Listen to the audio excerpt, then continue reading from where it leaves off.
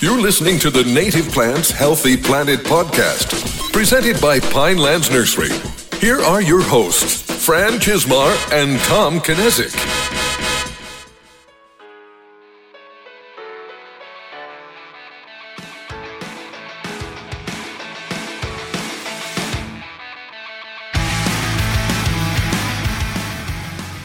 Welcome back to the Native Plants Healthy Planet podcast presented by Pinelands Nursery. I am Fran Chismar. And I'm Tom Knezick. Welcome to episode 148. And we got a good guest today. We gained a few episodes there. Yeah. We're recording a little out of order. We're recording in the future. We're recording out of order. But this was someone, we mentioned Bill Young a lot on this. He was a guest at least once. Yeah.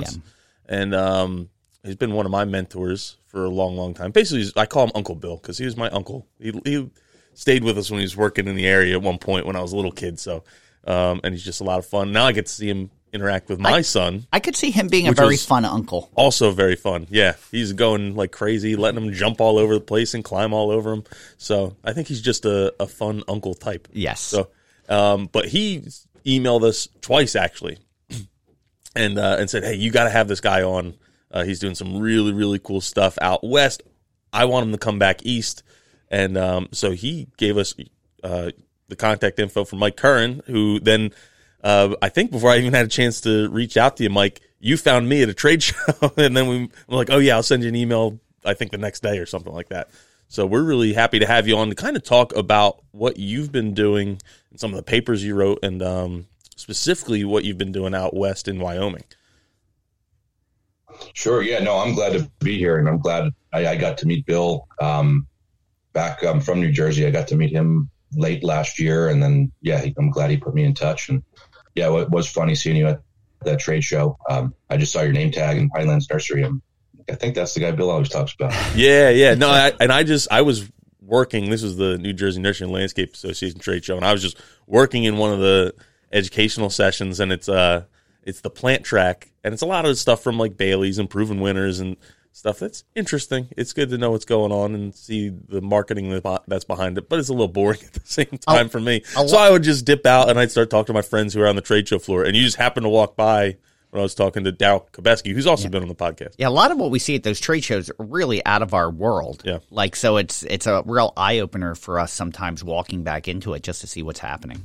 Yeah, but Bill had mentioned to me, and then you actually included in one of the emails as you were listening to an episode, and I don't want to spoil it because you have a really unique story and that how you got into this field.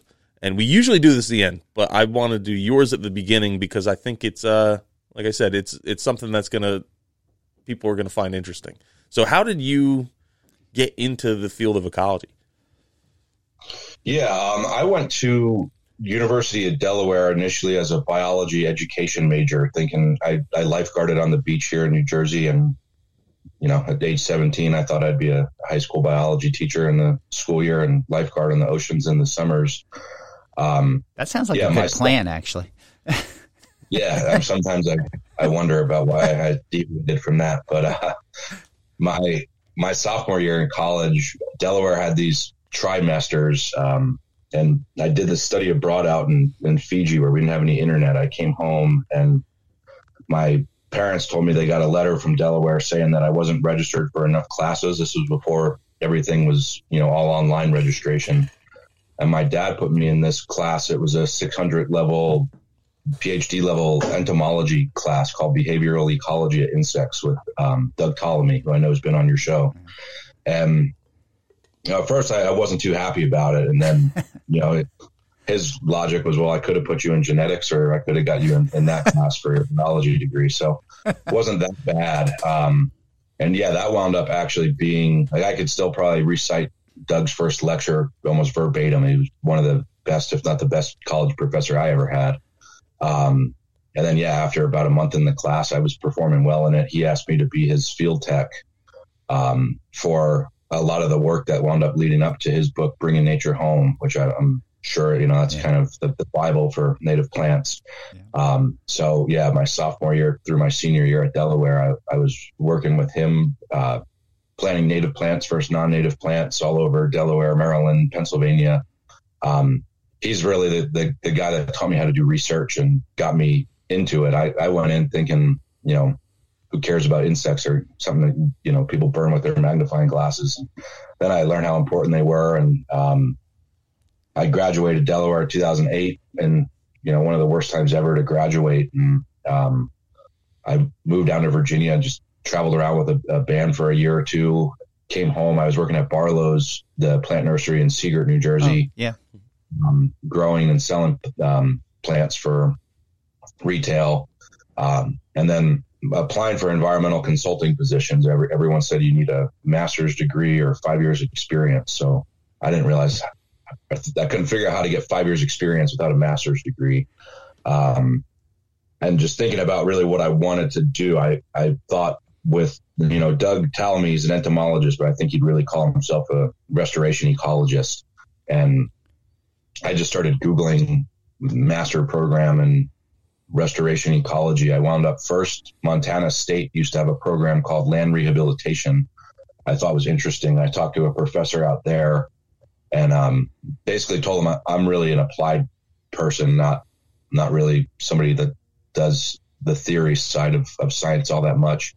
And he said, you got to really go down to Wyoming. The University of Wyoming is doing the most applied, large scale, real restoration stuff out in the West States. So I talked to a guy out there who ran the Wyoming Reclamation and Restoration Center named Pete Stahl. And about 3 weeks after I talked to him, he sent me an email and said, hey, I just got this funding come across my desk. If you want to take it, you've got to be out here in about 15 days. So I went in and I told Stephen Barlow, hey, here's my 2 weeks. And then I packed my car up and drove west. So yeah, that's kind of it in a nutshell. You ever think back and think how amazing it is that maybe one lecture changed your life? Like, yeah, it's so wild. I mean, it was just such an interesting talk. His first lecture was about evolutionary psychology, and he made all these analogies of how insects are actually super interesting, and how the human brain works and other animal brain works, and all this stuff. And it was wild. It was really cool. My junior year, he actually came up to me one day. I was planting a bunch of plants out on one of his plots, and he just said, hey, I got this study abroad going in Costa Rica on tropical habitat restoration ecology, and I haven't announced it yet, but I saved a spot for you. So, that switched from entomology really into restoration ecology. And if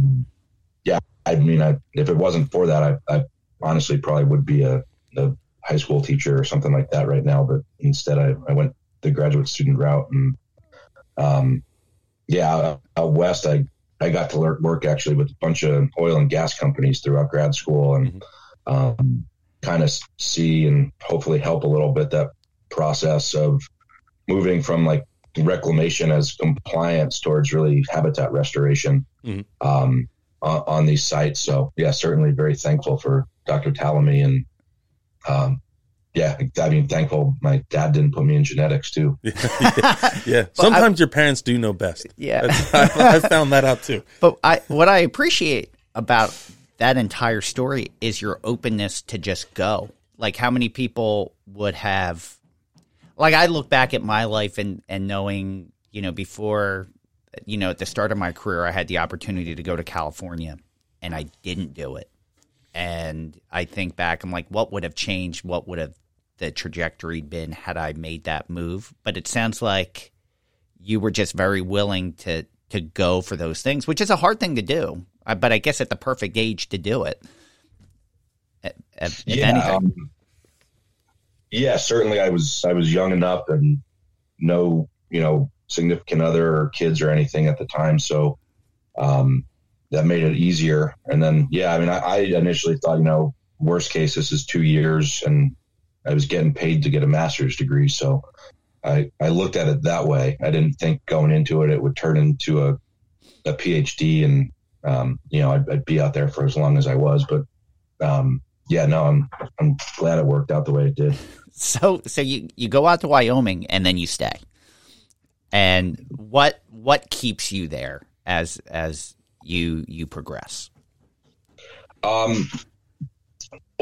Wyoming's a really beautiful state. I kind of think New Jersey and Wyoming in a lot of ways are like the two most opposite states, like this, the most densely populated state versus the least densely populated state. A lot of differences. It really took me 2 years to kind of get used to the pace of life out there. And, somebody a person at the coffee shop asking me how my day was, I was like, this is like really how people work out here. I guess this is kind of cool. My master's was actually funded by BP, the oil and gas company. And what they wanted was a data system to help them improve their reclamation and restoration practices. At the time, they were one of the biggest operators in the state of Wyoming. They had 4,000 5-acre well pads in the Wamsutter natural gas field, which is the largest onshore terrestrial gas field in North America. They had a couple hundred in the Jonah field. So what I wound up doing for them, I started to take all of their, data from their consultants and any sort of information I could get, just to try to figure out what they were actually doing for reclamation and what the whole process was. So basically, when they're developing a gas well pad, they are stripping, on average, about 5 acres of soil and stockpiling that soil, punching a hole in the ground. So they've got to strip that soil just to level out the ground for all their construction equipment and everything. When they remove that, they then put about 75 or 80% of that topsoil back on the site. So they just, where that hole is, they cap that with a tank for storage. And then they just leave basically enough space for a vehicle to get around that tank. And then, the other 3/4 of the pad goes into reclamation or restoration. So I started building this data system out, taking field notes, finding records of what seed mixes went down on these sites, if there was herbicides sprayed on these sites, and were there soil amendments. And anyway, at the time, I was using a ArcGIS platform. So I was trying to make this all into a map that I could visualize where everything is and track all this data. And what BP wanted was basically a formula of the next time we have to develop a site, what seed mixes are going to work for us, or what soil amendments should we use if we're in this soil type and this kind of precipitation regime or whatever. And in 2012, I spoke at the Petroleum Association of Wyoming, has a annual wildlife and reclamation conference in December of every year. So I spoke at that. I was going to finish my master's degree in May 2013, and then I actually had an offer with an oil and gas company out there as a environmental supervisor. February 2013, I get a call from the Fish and Wildlife Service, and they said, we saw your talk in Casper, Wyoming in December, and we have this major Endangered Species Act listing coming up with the greater sage grouse, which is this, iconic bird out in the western states.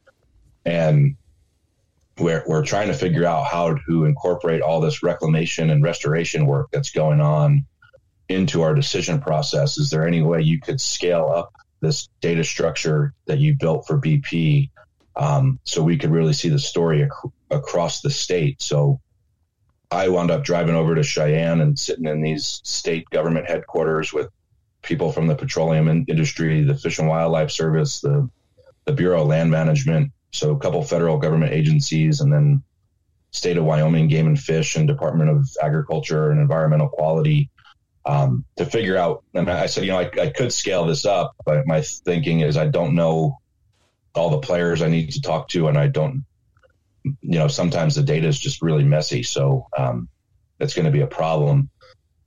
About 2 or 3 days later, we get a call, and my boss stopped in my office and said, the Fish and Wildlife Service, the BLM, and the Petroleum Association of Wyoming have said they've got enough money to pay for a PhD if you want to go for that.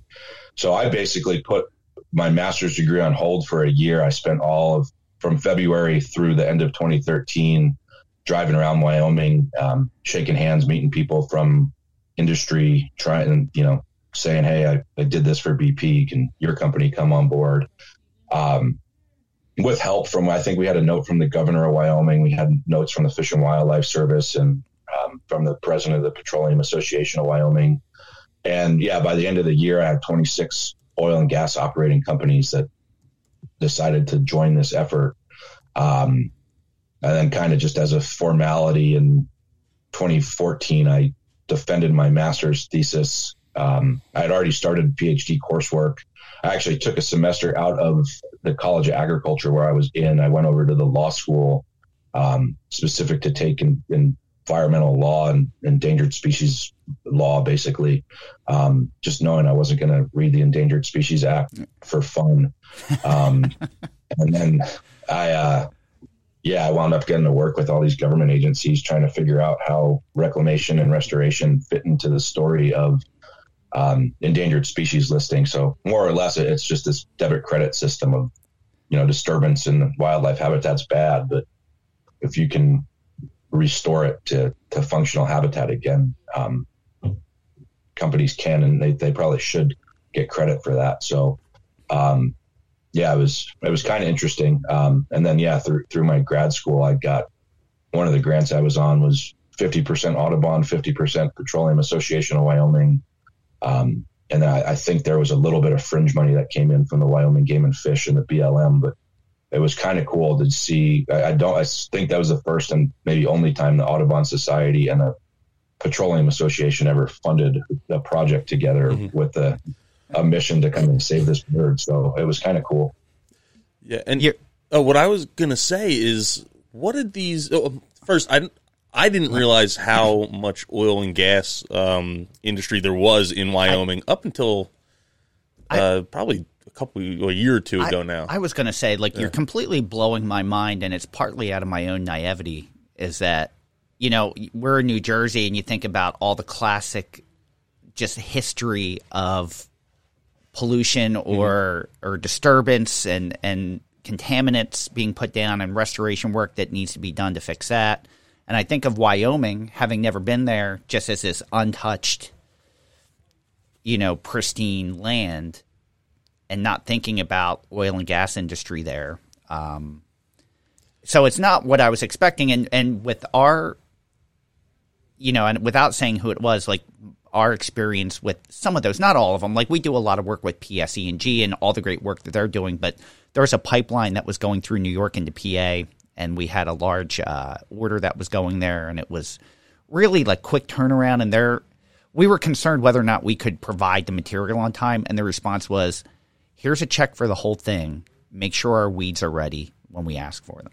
And it was oh, that's not what we were expecting to hear. It was just we're being required to do this. Just make sure we have a deadline. Just make sure we get it done. And then I'm hearing you talking about all these companies with a willing interest in doing the right thing and restoring this. So it's just kind of, from my perspective, you've just blown my mind. Yeah. Yeah, and that's what I was getting at, is I listened to this other podcast called It's Your Mountain, and it was two guys who used to be political. I've actually invited them to come on, and I was just thinking as you're talking about this, and I've heard them telling a similar story from the political side. I'm oh yeah, I got to follow up and actually send them a calendar invite so they can come on.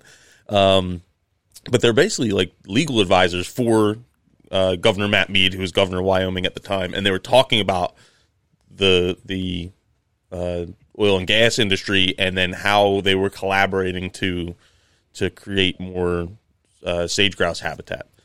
And now we're talking to the guy who was actually doing a lot of that. So it's coming full circle in my mind for me. But I do want to back up a little bit and just talk about what the habitats look like in Wyoming. A lot of we have listeners all over the country, but a lot of them are from the East Coast.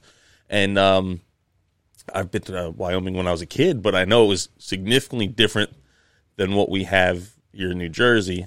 And then a little combo with that is, what did these habitats look like before oil and gas came in, and then what do they look like after they did their reclamation process? Yeah, I was actually curious if they were farm fields or if it was natural areas beforehand, or ag fields. So Wyoming is a super interesting state, and it's the mountains are oftentimes pine forests. There is some deciduous forest out there, not a whole lot. The rangelands of Wyoming, which dominate the landscape out there, are typically sagebrush steppe ecosystems. The eastern part of the state is where kind of the Thunder Basin grasslands end, and then it switches over into this, rolling hills of sagebrush steppe. So sagebrush is a sage-colored shrub, and they call it either the Great Wide Open or the sagebrush sea. And I do remember, the first time I ever went riding my road bike outside of Laramie, I did feel like I was in the ocean. It was just so vast. It was like you couldn't see buildings for miles and miles and miles, and it was this gigantic sea of green. So that's a lot of it. In like Northeast Wyoming, there's a pretty big soybean industry, and a lot of the oil and gas development may be on, retired soybean fields or among agriculture areas. After industry, so Wyoming is the nation's leader in coal production, uranium production, bentonite production. Bentonite's this shrink swell clay that is used for everything from kitty litter to backyard ponds to material to plug these wells after oil and gas is done. They're usually in the top 7 or 8 natural gas producers in the U.S., top 2 or 3 oil producers. Trona is the sodium bicarbonate used to make glass. I think 98% of the world's trona comes from Wyoming, which is mined. But a lot of that is going on in these sagebrush ecosystems. And then after industry, the next biggest, driver of the economy out there is domestic livestock and grazing. So even these sagebrush steppe lands, they're not like what you would consider farmland, maybe in New Jersey, but are grazed. And roughly just under 50% of the state of Wyoming is federally owned, with the Bureau of Land Management being the main owner. So a lot of these BLM lands have grazing leases where ranchers will lease out land and run their cattle through them and what have you. So, yeah, getting into that, I guess the quote unquote reference area that we deal with out in these Wyoming gas fields oftentimes is sagebrush. And as the Society for Ecological Restoration, they've got one of their definitions for a reference site as what they call a cultural reference site. So that would be a site that's been managed by humans before disturbance came in. So that's something that was always intriguing to me is where I did a lot of my work in the Jonah Field and the Pinedale Anticline gas fields. They're part of the Greater Yellowstone ecosystem, 70 miles south of the park itself. But those areas have been grazed since the 1870s by domestic livestock. So you go in there and it's like this is a lot of old decadent sagebrush with very little understory. And I think a lot of that is 150 years of intense livestock agriculture before the oil and gas industry moved in. So what's interesting out there, you'll see not in the gas fields per se, but around them, prescribed fire is a big treatment to knock these old shrubs back to try to rejuvenate the understory and get these early successional species in, or native grasses and wildflowers and what have you.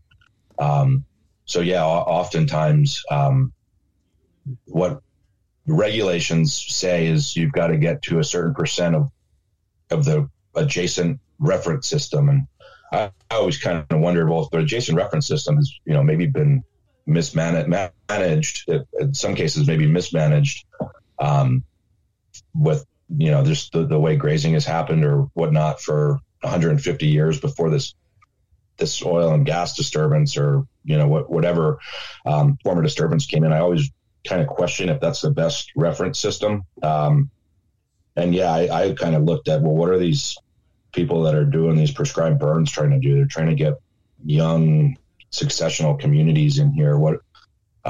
There's some folks out there that'll call sagebrush a weed. That's because cows don't eat it.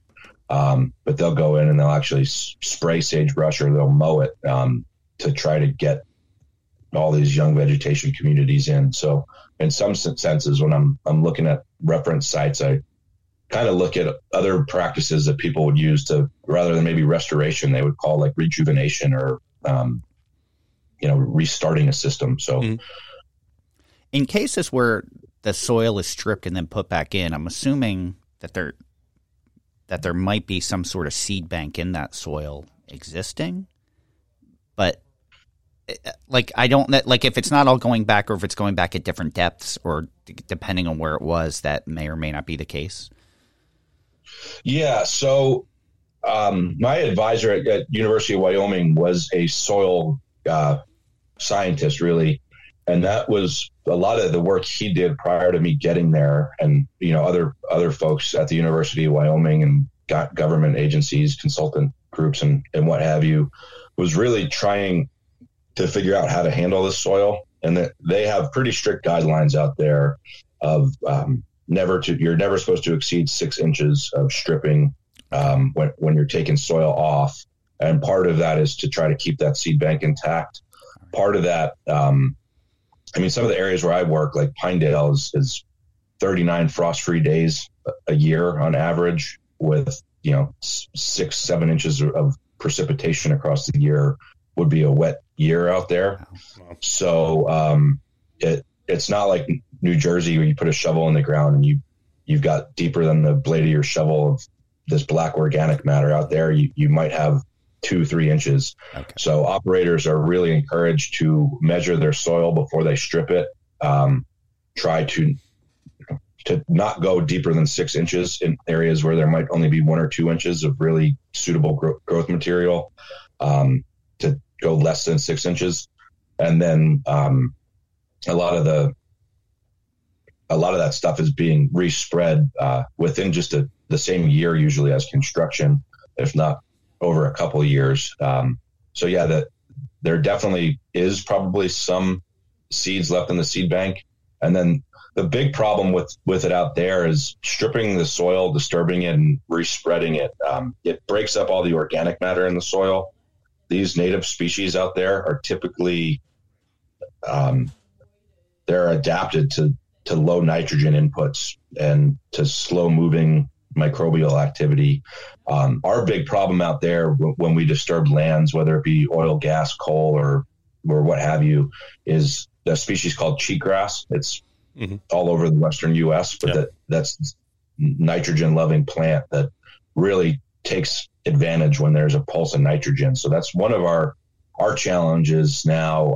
I do a lot of work for the Wyoming Abandoned Mineland Program, and trying to just find native seeds that don't have certified weed free out west. There can still be a very small percent of weed seed in those mixes. With the Abandoned Mineland Program, we have a mandate that we have 0% weeds. We don't even want to put 1% cheatgrass on these disturbed sites, just because that's going to come in and really take advantage. So, and then, a lot of it is making sure that the equipment, that the seed boxes, the tractors, and what have you are washed off really good before we're moving them, because that's where we run into some issues out there is, accidentally introducing some of these non-native weedy species. But I think we're getting a lot better at that. The more research is out and the more knowledge is being shared around. With the oil and gas companies, I feel like I'm all over the place right now. I'm just trying to bring it back a little bit and focus forward. Are they operating on their own to restore this land, or is this being required of them for what they do, or is it a little bit of both? It's a little bit of both. So like I said, but 50%, I think it's 49.8% of the state of Wyoming is owned by the federal government. But if they're on Bureau of Land Management land, they'll have a set of regulatory policies in place from the BLM. If they're on private land, they have erosion control stipulations, and then they have to develop a plan with that private landowner.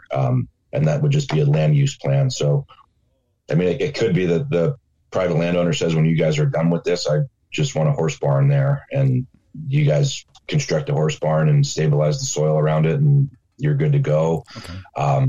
If domestic livestock use is the goal, they might want to, not too diverse of a mix of grasses, or, they may want wildlife habitat. So it'll depend. What I was actually impressed with out there was industry's funding a lot of the research here. And I think part of it was the sage grouse. Like if that bird got listed as an endangered species, that would, stop drilling in a lot of the western states, or stop land surface disturbance from even being allowed. And, the government and the state of Wyoming, with industry and a lot of people at the table, NGOs and everyone, we put in Wyoming together a sage grouse core area policy, which was Dave Friedenthal and then Matt Mead, who you just spoke about, Tom, the governor then, and now Mark Gordon. But that says there can never be more than 5% surface disturbance anywhere inside of sage grouse core habitat areas throughout the state of Wyoming. So that's 95% of the land has to remain completely intact and untouched, which is pretty awesome. Yeah. All things considered. And then the way that will work is there's a cap and a threshold system. So let's say you're at 4.9% surface disturbance inside sage grouse core habitat, which is like 38% of the state of Wyoming, which would be, 10 New Jerseys or something like that fit in there. If you wanted to go drill another well pad, you wouldn't be allowed to do that until you could show we've removed disturbance and we have reclaimed or restored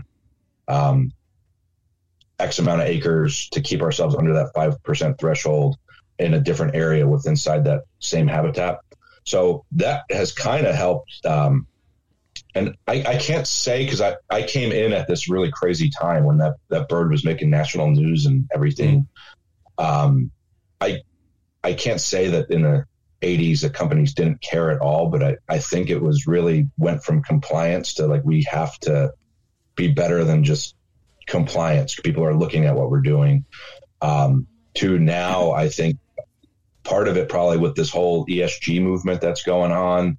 And part of it, some of these companies like Jonah Energy, who I work with out there, the vast majority of the people that work for Jonah Energy are Wyoming folks, and they're hunters, they're fishers, they say right in their statement, we still want to go hunt elk and antelope out in this field when we're done with it. That it's kind of cool to see that they're really trying to take care of their land. So I think there's some of that too, that it's kind of, how they say hunters are oftentimes the best conservationists and whatnot. I think a lot of these folks that are working in industry in reclamation positions have range management backgrounds or agriculture backgrounds or wildlife backgrounds. And I think that, there is a lot of people that really want to put this back as good or better than what they found it.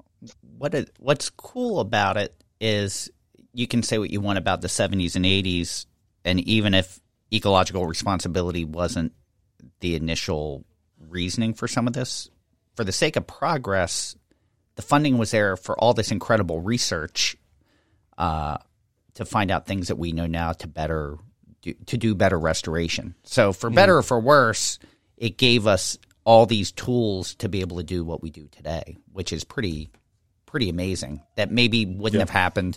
Maybe that funding wouldn't have been there had there been no disturbance. But, there's always that silver lining. Yeah, and that's something we talk about on here all the time is there isn't a lot of money behind native plants. Yeah.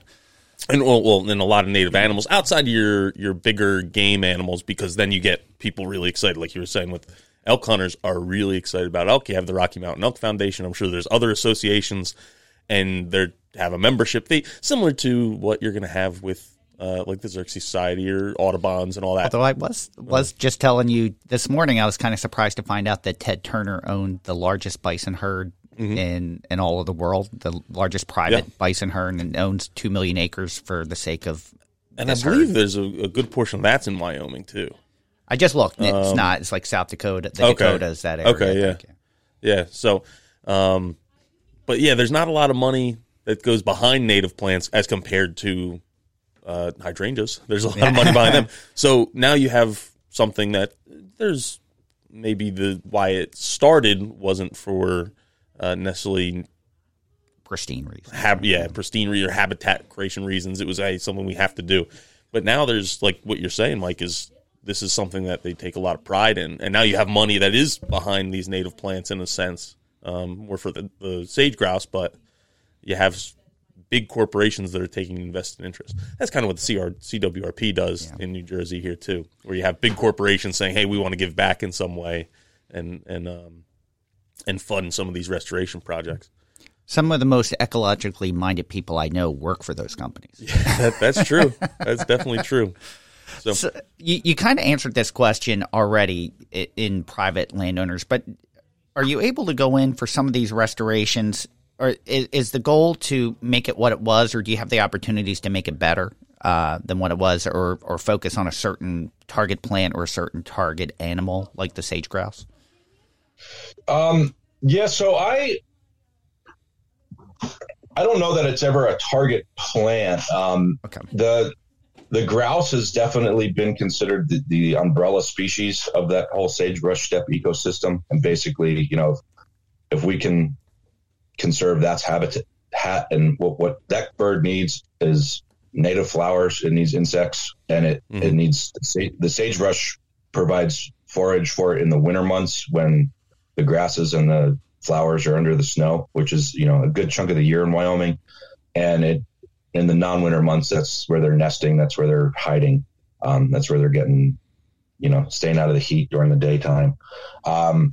I always just take it from kind of this ecosystem approach, and I look at restoration really as assisted succession. So I try to take what I do as a consultant or as a scientist, or usually whenever I'm working, I'm big into successional theory and looking at how plants would get from, or a vegetation community would get from point A to point B. A lot of times these well pads, after the soil is stripped and stockpiled and respread, you're starting from scratch with, some seed bank left. I always saw that the policy says you've got to have, 50% cover of the dominant shrub, which is always Wyoming big sagebrush, or almost always Wyoming big sagebrush out there. Well, I look at that and I'm like, well, that shrub's 150 years old. It's been living in, 4 inches of rain on average over the last 150 years with a month and a half of the growing season. That's like a difficult challenge. And I used to see a lot of these seed mixes were like super high sagebrush seeds and not a whole lot of other diversity, because companies were striving for that. And I think that oftentimes lended itself to letting cheatgrass in, letting halogeton, this halophyte, a salt loving plant out there, comes in on these sites if the soil gets disturbed, if a salt or sodium layer comes in. I started working with this guy called Pete Guernsey, who used to work for QEP Resources. Pete was this biologist from New York State, lived out in Pinedale, and he looked kind of like a mountain man, but had kind of like an East Coast personality. And he said, I don't care if annual plants don't get me rollover, but I think that they're going to, they'll retain moisture on some of these sites, and I think they're going to do a good job taking care of this halogeton. So he actually was really kind of the pioneer of let's not go straight for compliance. Let's try something different. And then I'm like, you're doing it specific for halogeton, and then you're saying, well, these plants grow taller than the surrounding sagebrush, so they're like almost like a snow fence in the winter. And then I started looking at it, I'm like, well, this is how succession would happen, right? You have this big disturbance, and you'd have these early annual species that take advantage of these high nitrogen levels and nutrient loads. So I've been pushing the use of these in their seed mixes. This one, the logo of my company is Rocky Mountain Bee Plant, but that's this native annual flower that will grow up to 6 feet tall sometimes in the first year. Its seed actually requires a disturbed soil to germinate. Okay. And I like that because it brings in all these pollinators. It acts almost like a living snow fence. It competes with these weeds. And then the other thing that a buddy of mine, Jesse Dillon, he's from Fort Collins. He runs an outfit called Cedar Creek Environmental. He's big now into this evapotranspiration stuff out in these really hot, dry summers of anything we can do to put shade on these plants, these old sagebrush and stuff right the first year. It'll be great. But yeah, that species will drop out of the mix. We have in the Jonah field 21 native species that go into the seed mix, with that annual being the heaviest. And then we've got, 9 other perennial flowering species in that mix, 6 native grass species, and then 5 or 6 shrubs that also go into the mix. Wow. So I actually, I like diversity. And I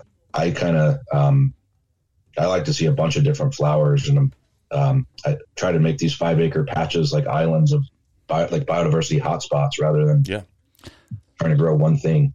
Well, now I'm going to ask you 10 questions all at once because I've been jotting notes down the whole time. So you're dealing with a lot of restoration or reclamation in large patches. We were curious about some of the hurdles, but like one of the first thing was you're dealing with a specific ecotype. How hard is it to come up with seed supply of the correct ecotype to do some of these? And then how hard is establishment, given if you have, in natural conditions, you have something that's 6 foot tall that's providing shade, and you're starting from scratch with some of these species and very little rain. Like I know what species that is it hard to get seed for these sites, and is it hard to get these sites established once you have the seeds? Yeah, that's definitely a challenge. Is seed availability, and a lot of the research that it's actually a really new line of it's in ecological restoration. It's a new line of work. I think in agriculture, it's been going on for a while, but the local seed source and ecotype and all that stuff plays a huge role in long-term success or long-term, viability of these species. So that's a challenge. There's like 3 big seed companies out in Wyoming. One's in Salt Lake City, one's in Denver, and one's in Boise. So none of them are actually in Wyoming, but that's where you'd be getting your seed from. Mm-hmm. I always try to work with them and see if I can get something pretty local. Oftentimes they'll collect seed in Wyoming or collect seed in Idaho or something like that. But yeah, sometimes if I see something and it's coming from like South Texas, I just say I'm skipping that this year, and I'll try to find something different. But then what's been cool, so the Bureau of Land Management, they're the largest purchaser of seeds in the Western United States, and they have a Seeds of Success program. So they're putting a lot of research and trying to do investments with it. In Wyoming with the Abandoned Minelands program, they've actually gave a big chunk of money to the Nature Conservancy. So the Nature Conservancy is doing some of this amazing research up in Lander, Wyoming, where they're collecting local seeds specific for projects. So it's not like they're major commercial yet, but there's a lot of these little pop-up seed companies that are starting to happen out there and what have you. But that's definitely one of the biggest challenges that we have is finding available seed. And then, you find them. I don't know, this past November, I was putting back together this coal mine out in Wyoming, and literally in the middle of nowhere. And I have this like fascination. I want to grow taper tips hawksbeard. It's this flower that sage grouse love in their diet. I cannot find that seed anywhere. I don't even know how to grow it. I wanted to get it to see how I could grow it, and that's not. I just can't find it. So that's a challenge. And is anyone else even trying to do that as well that you know of? The Wyoming Abandoned Minelands program, this guy, Josh Oakley, their vegetation coordinator, he is going gangbusters trying to get seed programs up and getting money generated from this bipartisan infrastructure bill to get resources in place to get this going. And then, I'm actually going down to the National Native Seed Conference in DC in late March to speak at that. And I'm hoping I can, work with some of these government groups and figure out how to do this moving forward. I think that there's probably a lot of opportunities working with tribes and, other groups. I could actually see that being a big opportunity for private landowners if, part of their land became seed banks that they could, grow pollinator habitat for part of the year and then harvest the seed and sell it to industry would be pretty sweet. So it's a hurdle for sure. But I think that there is more and more research being done out there. And right now, I think that the problems with it are being driven home to the correct people from government and other areas. So I'm hoping that, here in the near future, we start seeing a lot of this get solved. Awesome. And you'll see Tom in DC. Yeah, that was going to be the last thing I said today was there is this Native Seed Conference that's in DC. The dates are, I had it pulled up here, March 27th through March 30th. And you could see Mike speak there. You can see me. I'm speaking on a panel with some people who are way smarter than me when it comes to native seeds. But I'm thankful to be invited because I get lumped in with all those smart people. But there's a lot of great presentations that happen there. It's the first time they did it since 2017. Wow. Nice. So, but that should be good if you're in the industry or not. It's but there's a lot of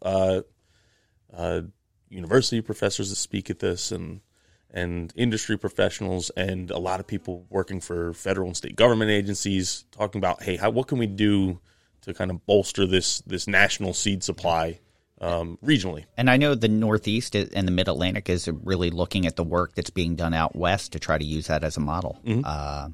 So it's nice to hear you talk about those things. And I'll even give some of my personal experiences. We were working on this. Well, we had them on here.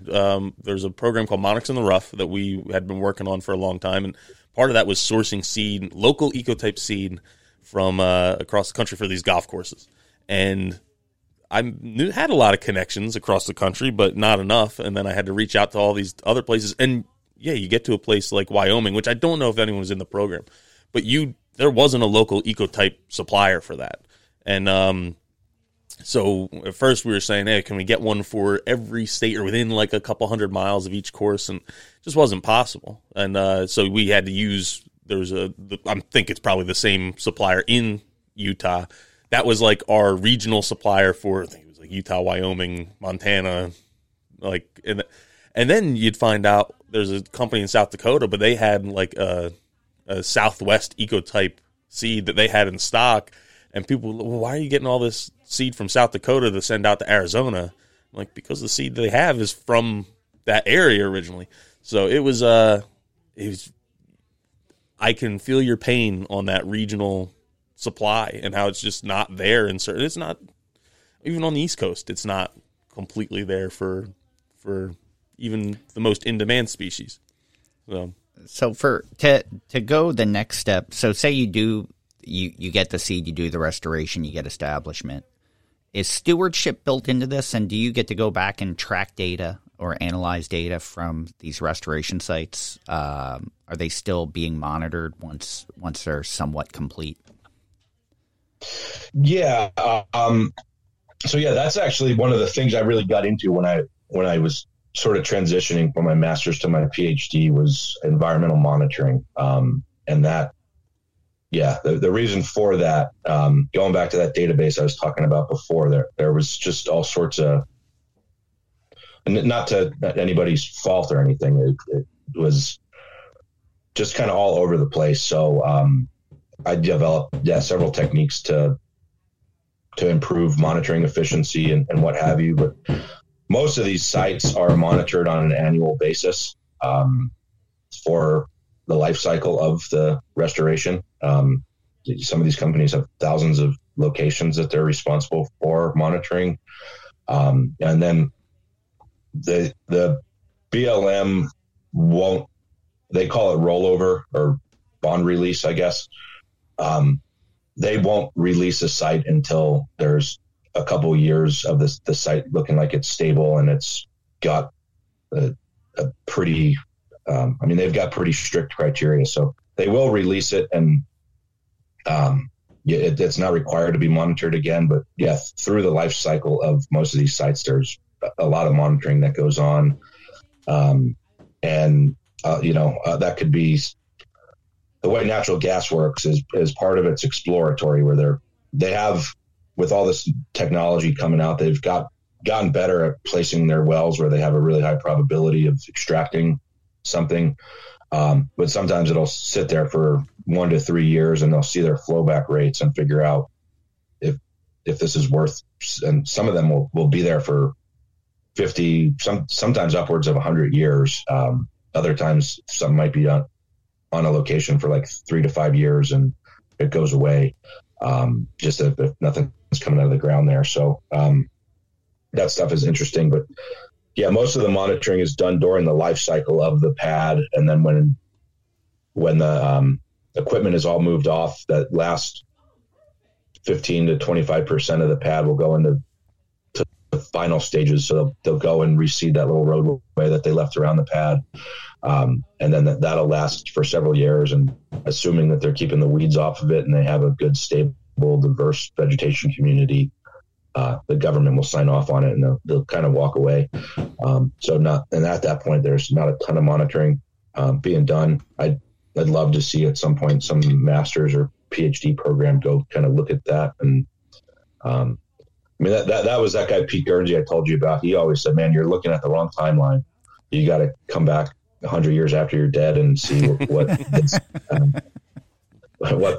putting 21 native seeds on this 6,000 acre expanse that we have is doing." So yeah, it'd be cool to do that, but they don't really have to. So are there any invasives that are an issue in that area? Like for where we're at, it's such a hotbed for invasives. You have any open ground, and you're going to get Phragmites or Bradford pear or something like that's taking over. Are they any concerns where you're at? I would imagine it's not as bad, but yeah. So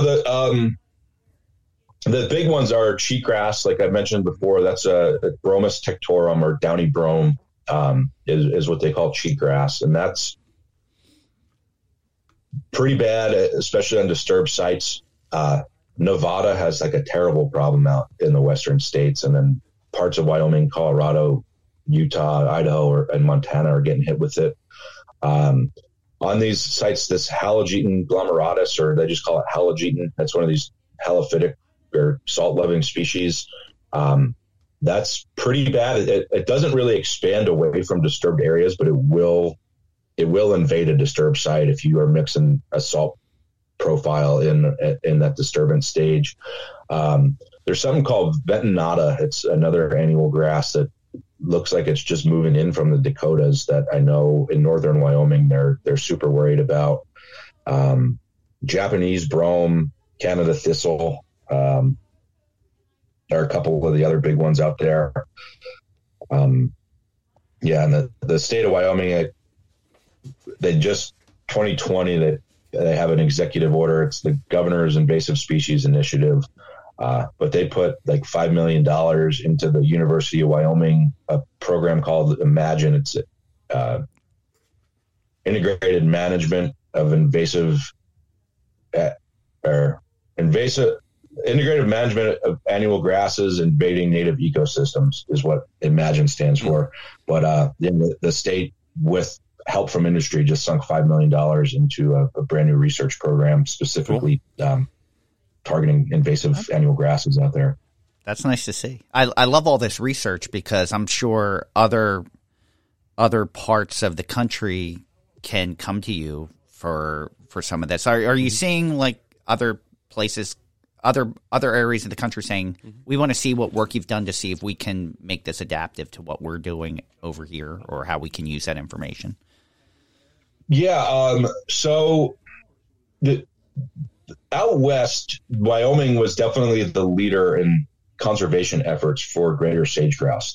That 5% disturbance cap that I talked about before, that was adopted by some version of that by almost all the other Western states. I'm now sitting on a task force with several government and industry folks.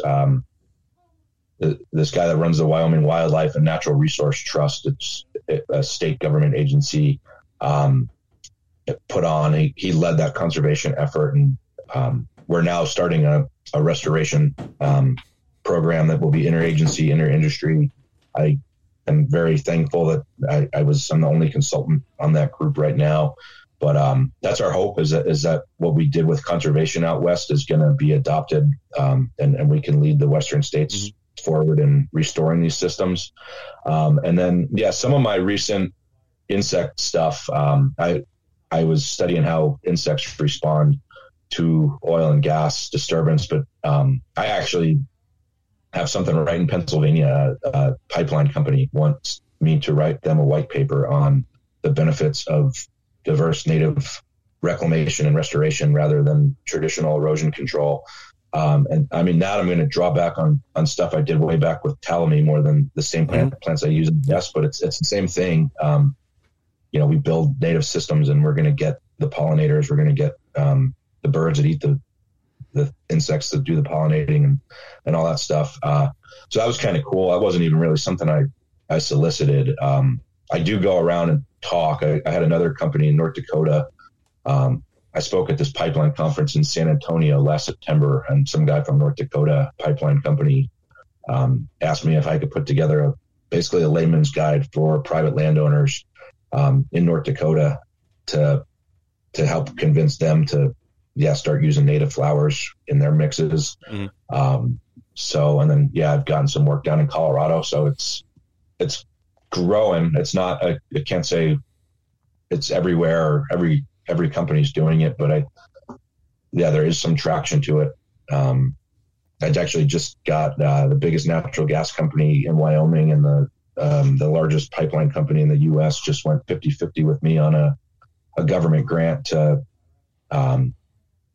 look at how ground dwelling insects are responding to pipeline and well pad disturbances up in northwest Wyoming. So it's exciting to see that people are actually starting to, it's like why insects, and now people are it's getting some traction. I mean, I'm not nowhere near Talamy, but hopefully someday industry wide people will adopt some of this stuff. Well, it's feeling its effect outside of just that industry, and like the work that they're doing is helping spread that message. If you have ever wondered how native plants and oil or gas industries are connected. Yeah. And for a lot of these companies, it's almost like a why not? When you look at even just the financials of it, are you spending, or are they spending more money up front to put in like a sage grouse habitat or do something that has more pollinator friendly? They definitely are, but you can also use that as I don't want to say a marketing tool, but something that you can point at and say, hey, I know we're doing something that people might frown upon, but look at all this other great stuff we're doing as well. And so that money isn't just wasted. It's can be well spent. So no, it's like I said, it's one of those things where with our customers, some of the ones that are newer to native plants, that's one of the things I point to. Say, hey, you can get a lot of positive outreach just by doing something like this. Is it more expensive? Sure. But you can point into your customers as a power company or as any kind of industry and say, hey, but we're doing this as well. And this is something, we don't have to do it, but we are because we care. And it's not a blanket, do this and we'll plant a tree and it may be somewhere else or whatever. Or just, it's real work. Yeah. And I mean, one of the ways I've been able to kind of be successful there is you look at the life cycle of one of these pads. If there's going to be equipment on it for 50 years, that means they're monitoring it and managing it for 50 years. With that Rocky Mountain bee plant, it does so good at competing with that cheatgrass and with that halogeton, and it's readily available, and it is an annual, and it does it drops out of the system within 3 years usually. So with that, I'm not even that worried about where the seed source is. I'm like, I just really want this to germinate year one. And it's going to go away probably anyway. But I can go to them and like, hey, look, this is really not that expensive. And if doing this is going to keep you from having to spray halogeton and spray cheatgrass and reseed the entire site 3 years into the progress, the little bit of upfront cost is going to actually probably save tens of thousands of dollars over the life cycle of that pad. If you build the foundation, it's like building a house. If you get the foundation right before you put the rest of the house on it, you're going to not be dealing with reconstructing the whole entire house all over again, 10 years after you built it. So I kind of try to look at it that way too, that a little bit of upfront cost and thought is actually going to save a ton of money over the full life cycle of one of these big projects. Yeah, exactly.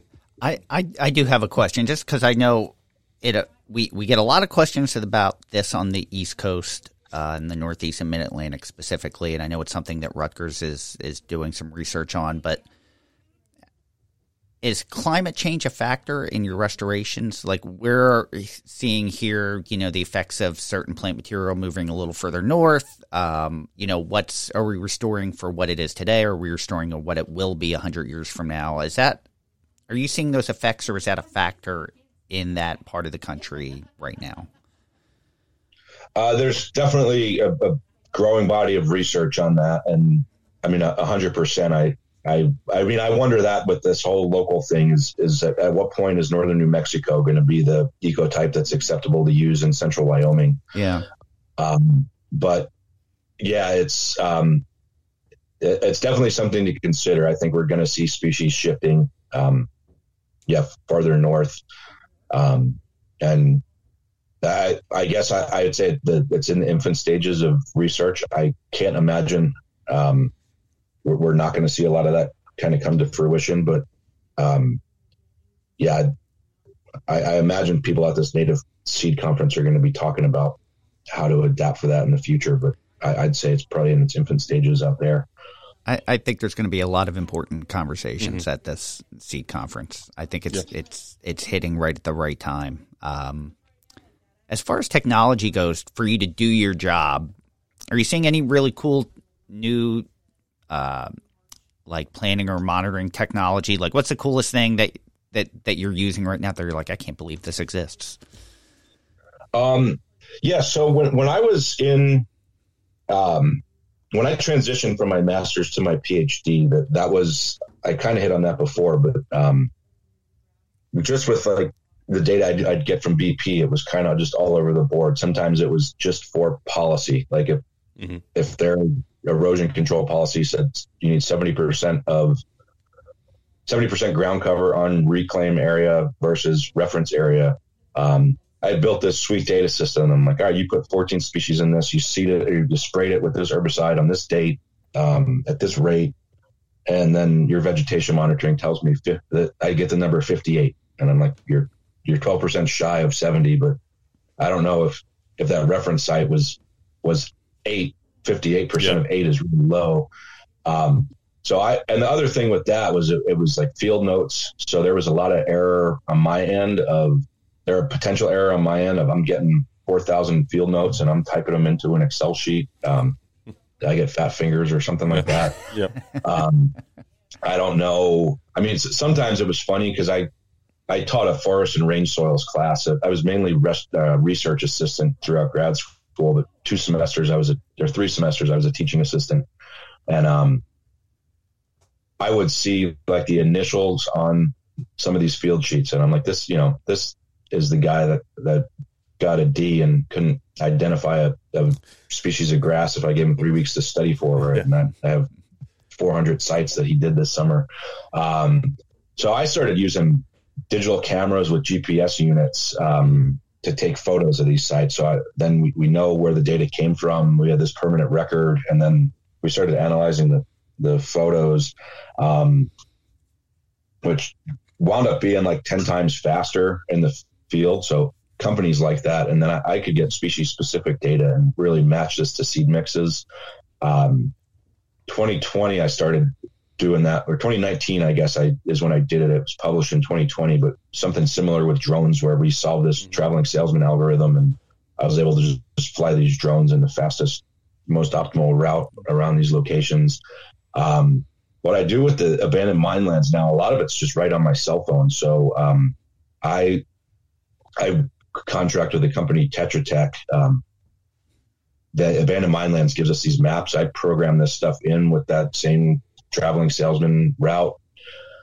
I go out and train them, and then they just download this app on their phone, and they can just walk a site like they're going on a hike instead of bent over on a transect all day, and they're taking photos. And I can actually just sit on my computer if I'm in New Jersey or if I'm in Wyoming or wherever I happen to be, and see this stuff come in. So that's been kind of cool. I guess in that sense, like the smartphone is really the technology. It's like we're collecting all this really detailed information out in the field pretty rapidly, which has been kind of cool. And then, so I guess the smartphone is, I know it's probably not the coolest, but it's been just the app technology. Yeah. Tom and I use iNaturalist all the time, and it's actually become pretty important in certain aspects. Just if you're looking for something, you can say, hey, it is in this area. We can find a natural stand, or just be able to identify something you're not quite sure on. It's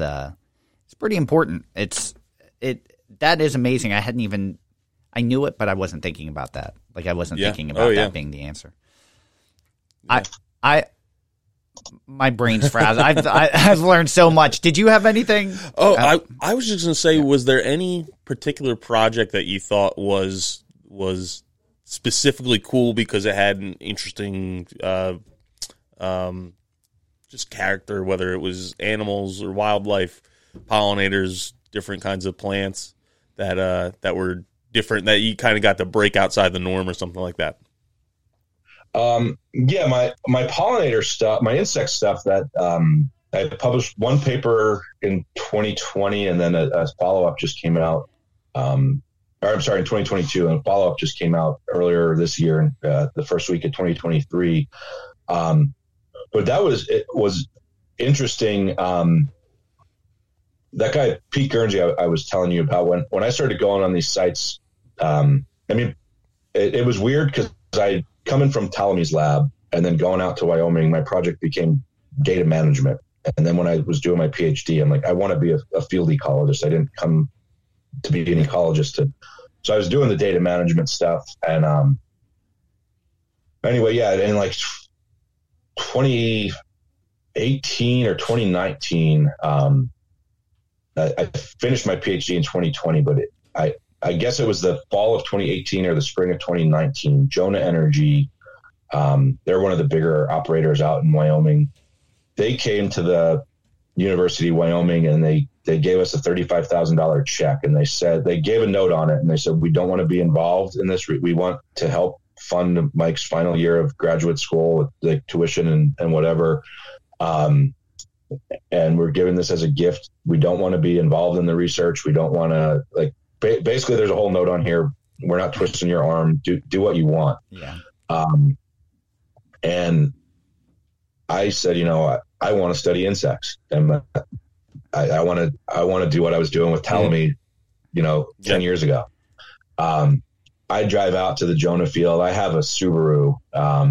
And I just remember because the CEO of Jonah Energy happened to be in the Jonah field that day. And I'm walking in to check in, and he goes, man, the university is giving you guys Subarus. And I'm like, that's my personal vehicle. Or he was maybe upset that, we didn't have an American made truck or whatever. And then I'm talking to the reclamation guy, and the reclamation guy's explaining to the CEO, this is the guy that we gave that money to, and he's out here can do some research. You won't mind telling me what your research is? So I said, yeah, I'm going to collect insects. And they looked at me like I had like 10 heads. And they're like, what? Like, we gave you $35,000 and you're going to, and I had a sweep net, and I had two coolers, and I don't know, I bought like $300 of Ziploc bags, and what have you. And I mean, they looked at me like they were just so disappointed, and like, this is what our money's going to, is who is this guy? And I just said, well, you told me you guys didn't want to know what I'm doing anyway, so maybe I shouldn't have told you. And, I came back at like 4:00 in the afternoon, and the guy, the CEO, was like, well, what the hell did you find out there? I said, well, the blue cooler is insects I captured on reclaimed sites, and the red cooler is all the reference area. And he picks out this bag. It's one in the blue cooler. I mean, there was like hundreds of insects in it. In the red cooler, there was nothing. Mm-hmm. Wow. And he goes, we have to, every single well pad that we have moving forward, we have to write a pollinator habitat improvement plan before the Bureau of Land Management will even consider giving us an application or a permit or anything like that.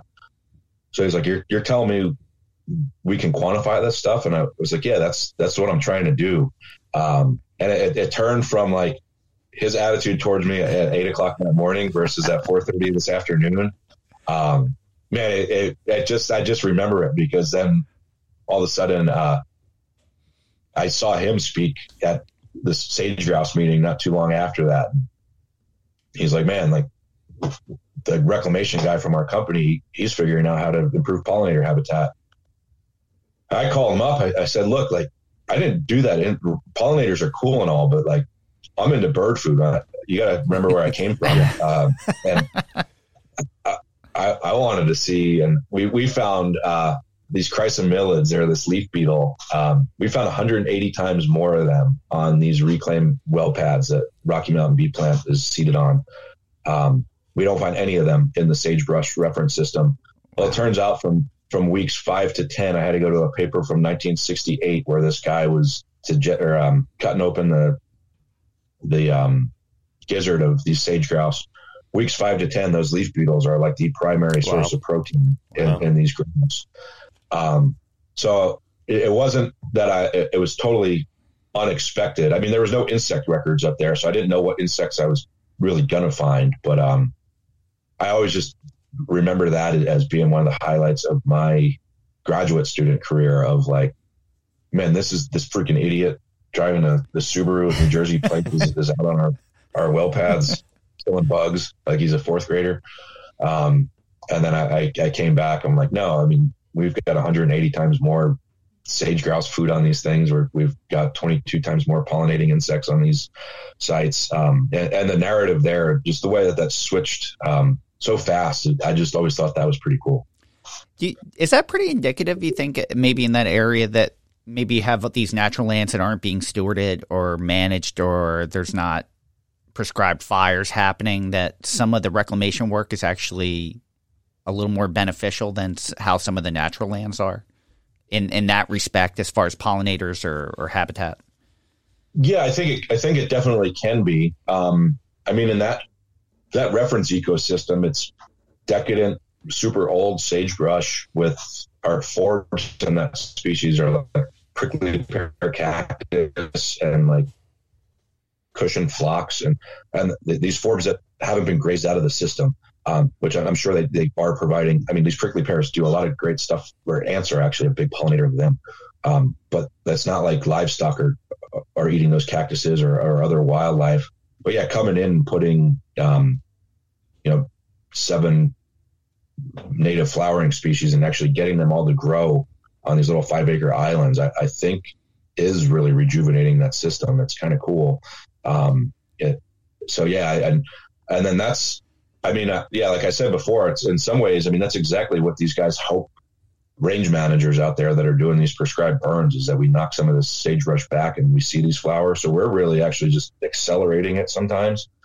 And then what's been actually neat with this insect stuff is I had an oil and gas company come to me, God, I don't know, October, November, up in that same area, and said, we have some funding. We really want to do offsite, like not reclaim our own sites, but we want to do sage grouse like offsite mitigation with some funding that we have. Can you guide that? Well, now that we have this insect record and I'm going back to this research from the 60s and 70s and figuring out what grouse actually eat. I'm like, yeah, we could actually use this now and do these seed enhancements. So it's not like it takes a 5-acre well pad or a pipeline to come in. We're going to go hopefully later this year around these sage grouse lecking grounds where they breed, and probably 300 to 500 meters off of them, try to create these little islands of these plants that bring all these insects in hopes that when they're done breeding that they're going to be laying and hatching in that proximity, and giving these chicks like a nice buffet offsite. So it was like, I didn't expect that, but this company reached out to me in the fall, and they're like, could that insect stuff that you're doing, could we do that, like, not on a well pad? Like, yeah, of course, that would be awesome. So, are prescribed burns a big part of the natural land management in that area? As far, as you keep mentioning succession, I had succession written real big in my notes as we were talking, and you brought it up before I even had a chance to mention it. Is that a big part, or becoming a larger part now, especially after some of this research? The prescribed burns have always been a part of managing these rangelands out there. That's been that cheatgrass. That's one of the big things with it, is these natural fires are usually on like a 50 to 100 year cycle. That cheatgrass sometimes will change that to like a 3-year cycle. Okay. And it actually just doesn't even allow succession to happen. But yeah, that prescribed burning's been a major land management tool for, I wouldn't know exactly when that would start, but for well before I came in there. And now I think that's going to be a thing. And I mean, I would love it if prescribed burning was, in some instances, accompanied with seeding enhancement and taking native seeds and raking them in after a prescribed burn or something like that would be. I mean, I would love to see that. It would be thrilling to me. I think Tom and I need to take a field trip. Like, how do we get to work this in where we can go all over the country? Yeah. I think we need to. This should be a TV show, so we can actually do this. Yeah, on live site. On location. Yeah, live on location. I like that. But correct me if I'm. I'd love to see if I could get you guys out there someday. And then I'm actually with Bill. I'm hoping. I went out for coffee with Bill the other day, and we were talking about some of this coastal resilience stuff and what have you. So hopefully I get to work with you guys more and more on some stuff. I would love that. And that was going to be my question. There was, I know you're originally from New Jersey, and you're kind of going back and forth a little bit now. Am I right? And you're trying to do some more work on the East Coast? Yeah, you're right. Yep. Oh, very cool. Yeah, we'll have to catch up. We'll have to catch up next time you're out here. That we can. Yeah, no, I'm here now, but it's even like Stephen Barlow from Barlow's. I mean, I get a ton of information from him. It's always, I think folks like you, I know it's a different ecosystem, but there's just so much to learn. I almost could see, and I'll figure it out. Sometime I'll have to get you out there for a conference and just talk to some of these seed companies out west about what you guys have going on, because I mean it's crazy. I always think, like, growing up 50 miles south of New York City here, the business and the way things are streamlined out here, I think is just kind of world class. And then I think there's a lot of just optimization stuff of how to really structure this into a business model out in the Western states. I think there's like a wide open door for some of that, but I don't know, maybe someday I'll try to get you guys out there to talk to some of these big growers out there. I would love that. That sounds like a plan to me. I would love to see more research on, for the amount of coastal resiliency work we do, and you think of salt marshes, and it's always about bird habitat or oyster or crab. Like, I never really have seen any research. I'm sure it exists, just about pollinator or insect.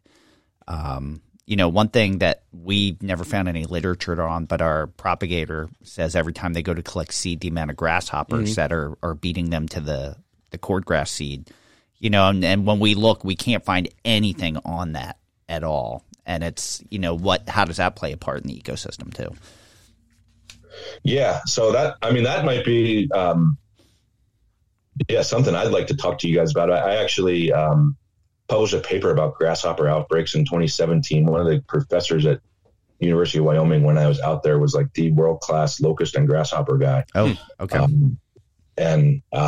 Maybe that's something I could take my knowledge back here and help out with. And then, I actually, technology-wise, University of Wyoming had this like the 3D Visualization Center, which is like one of 3 now in the country. I've worked actually with them on a project where I was using 3D cameras and setting cameras up in wildflower habitat, and then actually sitting in that center with a VR goggle set and doing my field work in a air conditioned room, just using VR goggles, tracking insect movement on a camera. And I liked it because I wasn't killing the insects. And, I always think it's one of the hard things with insect work is if you're wearing a bright colored shirt, if you're taller than the vegetation, if you've got, sweet smelling deodorant or you got body odor, you might be attracting different insects for so many reasons aside from the plant. So I just put these black 3D cameras with non-reflective lenses on them, just to try to be as non-invasive or, to bias the area as minimal as possible. That's pretty awesome technology right there. But so I don't know, maybe someday I can share some of my knowledge and then bring your knowledge back with me now. Now I know we joked before the podcast that we had all day to talk. And then we were like, didn't think we talked that long. We kind of are. So we should probably start to wrap it up a little bit. I'm really enjoying this conversation. But we always end with the same question, and it's a very simple question, but sometimes can be the hardest question, and that is, what is your favorite native plant? I have a hunch we already know what it is. Yeah, I have a feeling too. But we want to hear like the story about why it's your favorite as well. I'm going to stay out west. I'm big on this Rocky Mountain bee plant right now. It's just been, I've done a bunch of research on it. I think it's a real pretty flower. And I actually just the color of it against that sage green. I've just got some of these photos that I'll have to take you out to one of these fields one day, but you're driving over this hill and you come down and it almost looks like this field of lavender, but it's Rocky Mountain bee plant on a well pad. So I'd say that out there. And then, I don't know, Ptolemy has got me with the white oak, back east. So, I mean, he's still a source of, inspiration and whatever for me. So I'd say back in New Jersey, I really enjoy walking around and seeing oaks. Mm-hmm. Cool. Two great choices. Oh, yeah. Two great choices. All right. So we always end with a final thought, and this is where we kind of hand you the floor. We give you a couple minutes, and you can use it however you want. If you want to summarize, promote something, add something maybe we hadn't discussed, the floor is all yours to do with it how you want. Yeah, well, thank you very much for having me. I enjoyed being on here. I feel like I could chat with you guys for all day. But as a final thought, I just would say we are in the decade on ecosystem restoration. That's the United Nations from 2021 to 2030. I think ecological restoration is a critical tool. We read about all these environmental threats all the time, whether that's pollinator decline, whether that's climate change or what have you. Again, going back to Ptolemy's message, with this homegrown national park, that you can really have an impact of starting small in your own backyard. And a lot of these concepts don't need to be in your own backyard. I mean, there's stuff all over the globe, whether it's a well pad from oil and gas disturbance, a coal mine, whether it's just a sodded yard, a park or whatever. I mean, I think, the concept of using native plants and just having multiple people doing many small things will lead to major positive impacts. And I think, just hopefully folks that are listening to this will check out that Decade on Ecosystem Restoration and see how they could become a ecological restoration practitioner themselves, and whether that's in their backyard or at the school that they work at or wherever. I think there's a lot to be done. So I hope, people take note of native plants and, create that healthy planet like you guys call your podcast. Very well said. Yeah. Tom, would you like to go? Yeah, okay. Mine was just to push the Native Seed Conference again. And that, again, is March 27th through the 30th. There's going to be a huge variety of speakers talking about all kinds of stuff all over the country and how it relates back to native plants and native seed, and then really that crux of availability and creating more availability to meet the supply for some of this demand. So if you are interested in that kind of stuff, I do recommend going to it. I guess that was 2017 would be 6 years ago now. And it was really eye-opening to some of the stuff that's happening, not just in other parts of the country, but our region as well. So, no, I encourage you to go to that if you're able to make time. For my final thought, I'm enjoying realizing how much I don't know. Every time I feel comfortable, you get so set into where you are and what you're doing that you forget to look big picture. You're so focused, just with what's in front of you, and then realizing, oh yeah, there's a whole world. There's a lot of different things going on you know nothing about, and there's a lot of fantastic work. But all in all, it all ties together.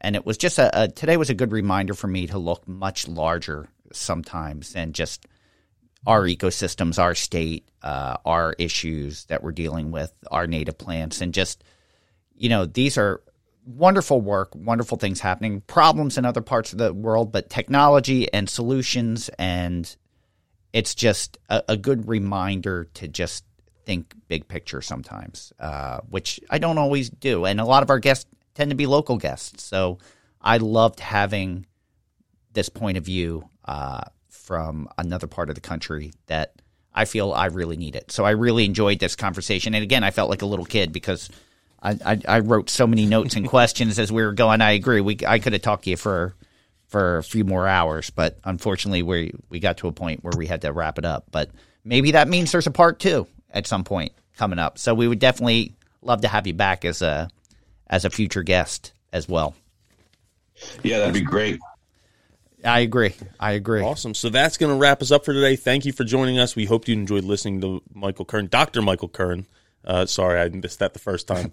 And then for more information, you can visit his website, which is www.abnovaecology.com. That's ABNOVAECOLOGY.com.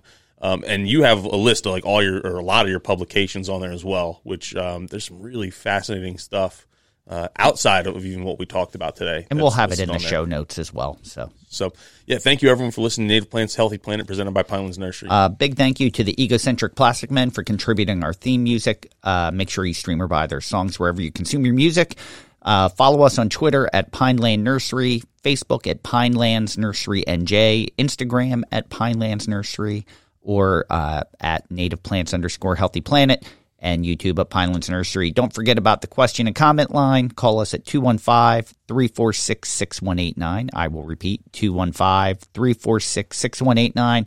Ask a question or leave a comment. We'll do our best to play it on a future episode of The Buzz. And don't forget about the Native Plants Healthy Planet Facebook group, 1,500 members and growing. So you can buy Native Plants Healthy Planet merch at our website, www.nativeplantshealthyplanet.com. We have our Plant Native Plant t-shirts, Eat Native Plants, Native Plants for the Birds, all sorts of shirts Plant on there. American Plants. And also on phone cases and baby onesies and all sorts of stuff. Aprons. So, and we don't keep any of the profits of that. We give that to organizations that we think are doing a really good job promoting native plants, boost on the ground stuff, and where that money will make a bigger difference. So we give it to them. And you can listen to our podcast on Apple Podcasts, Spotify, Stitcher, really wherever you consume your podcasts. And if you do us a big, big favor, you leave us a 5-star review, do a little write-up, you'll get a shout-out on the buzz.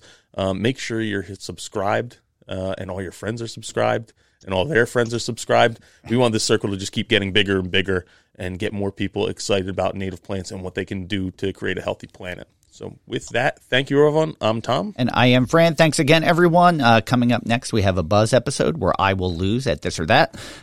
So make sure you tune in. And until then, keep it native.